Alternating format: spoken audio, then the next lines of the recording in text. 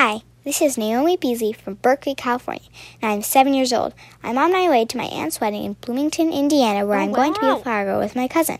This podcast was recorded at 1:10 p.m. Eastern Time on Tuesday, June 7th, 2022. Things may have changed by the time you hear this, but I'll officially have a new uncle. Here's the show. Oh, an Indiana wedding, too. Indiana. Makes me so nostalgic. Hey there, it's the NPR Politics Podcast. I'm Asma Khalid. I cover the White House. I'm Frank Ordonez. I also cover the White House. And today on the show, we are joined by special guest Carrie Kahn. Hey there, Carrie. Hi. So, Carrie, you are normally based in Mexico City, but today you are joining us from the fabulous studios at NPR West in Culver City, California. Is that correct? It is. I'm very excited to be here in the studios. This is where I started my career at NPR, so it's like coming home. I'm happy to be here. Well, you are there also because you're covering the Summit of the Americas. The opening ceremony for that is going to be tomorrow. The summit takes place every few years, gathering leaders from North, South, and Central America, as well as the Caribbean. And this year, it is in Los Angeles. And I should say, as sort of usual, it seems like the run-up to this summit has been a tad dramatic as far as Yes. who's on the guest list, right? Who's getting an invitation. Yes, it's been all about the guest list and the invites. And the big no-show is Mexican President Andrés Manuel López Obrador, and he says he is definitely not coming. He's actually heading down south in his country. He says he's not coming because not everybody is invited, and the big no-shows and the people that were off the guest list were Cuba, Venezuela, and Nicaragua. The White House says that they were not invited because they are not democratic nations and that this is all about democracy, and they are not coming. I mean, Franco, what has been the explanation that you've been hearing from the Biden administration? I mean, I heard a little bit yesterday from the White House press secretary, this idea that they don't want to invite countries that they believe are run by dictators. That was Karine Jean-Pierre, the press secretary's words. But I don't get the sense of clarity, I guess, of why all these other countries, some of which actually are invited, those leaders aren't even showing up. Yeah, I mean, this is a big problem that the Biden administration has. And I mean, I spoke with the Assistant Secretary Brian Nichols yesterday about this. He runs Western Hemisphere affairs at the State Department, kind of sets the administration policy on this. And he basically said the United States needs to stick to the democratic principles.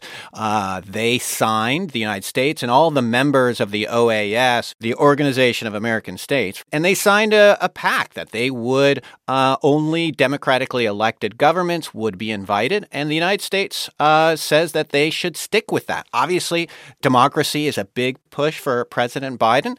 But as we're seeing, there is a push in another direction in much of Latin America.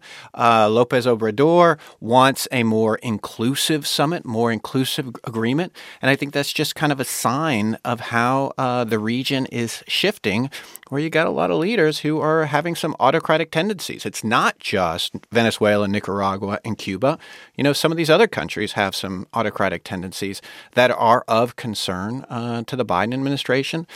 And the bigger picture is it just kind of shows how U.S. influence is really waning in the region.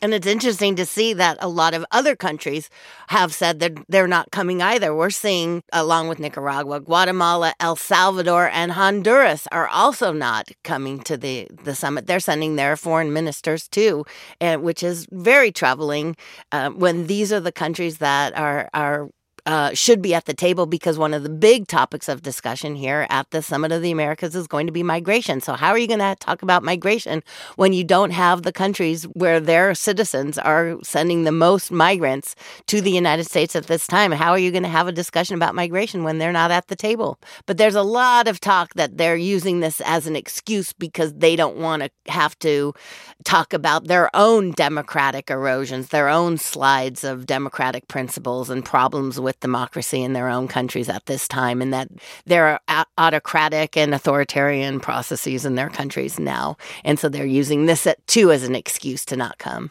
The Biden administration clearly did not want, ideally, for this Summit of Americas to be playing out the way that it is, where all this attention before it even kicks off is about who's showing up and who's not going to show up.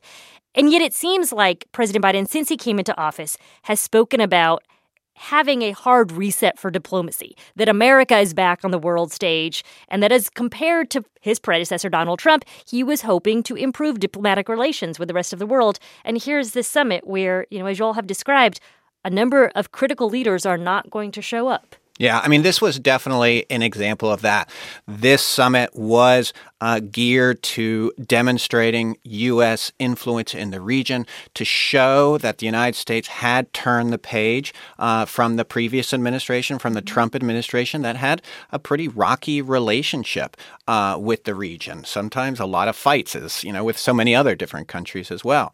And let's also just remember, President Biden came into office with perhaps the most experience with Latin America than any other president. He visited at least 16 times as vice president. He basically led the Obama administration's efforts to kind of forge a new relationship then. And this is what he ran on as a candidate, talking about the experience, right, and the relationships that he had. Yeah, to bring back more civility, to bring back more of a partnership with other leaders, particularly those leaders that mean so much, such as the Latin America. And there's no bigger relationship. There's arguably Mexico is the most important relationship that the United States has with another foreign leader. That's why this is such a big deal.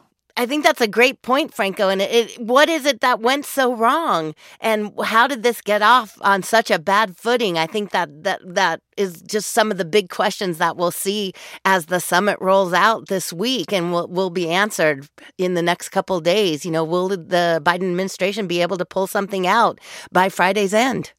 I mean, your question of what went wrong, Carrie, this is a whole deeper dive conversation, but I have been thinking a bit about this when we hear the president consistently and his team talk about this notion of carving up the world into autocracies and democracies, and then dealing with the fact that in reality, the world is really messy. And there's a lot of countries that might fall somewhere in between. And that's not necessarily just germane to the countries here at the Summit of Americas, but I think about it when we heard the president possibly visiting Saudi Arabia. Like, there's a whole, sense of clarity that this administration wanted to have, this dichotomy, and it's really been difficult, I think, for them to be as pure as they want it to be.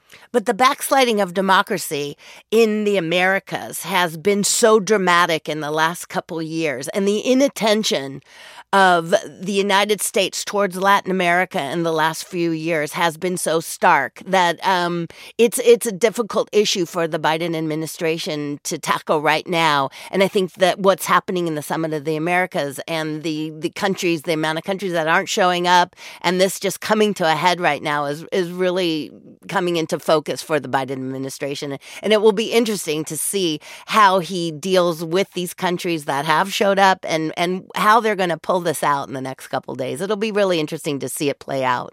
All right, well, let's take a quick break. We have lots more to discuss, and we'll be back in a moment. And we're back.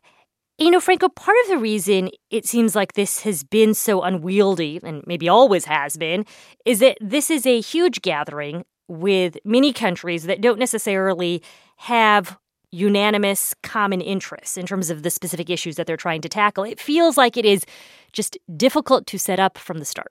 Yeah, there's no question. You have more than 30 countries, like you say, with such different interests. Some say that is why the news gets so caught up in all the controversies. You were talking about all the personalities and melodrama that seems to draw the attention in the lead up to these events.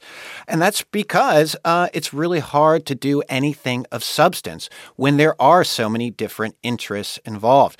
I was actually talking about this with Dan Restrepo. He was the top advisor for Obama for Latin America. And he says, he really thinks that the summit has run its course.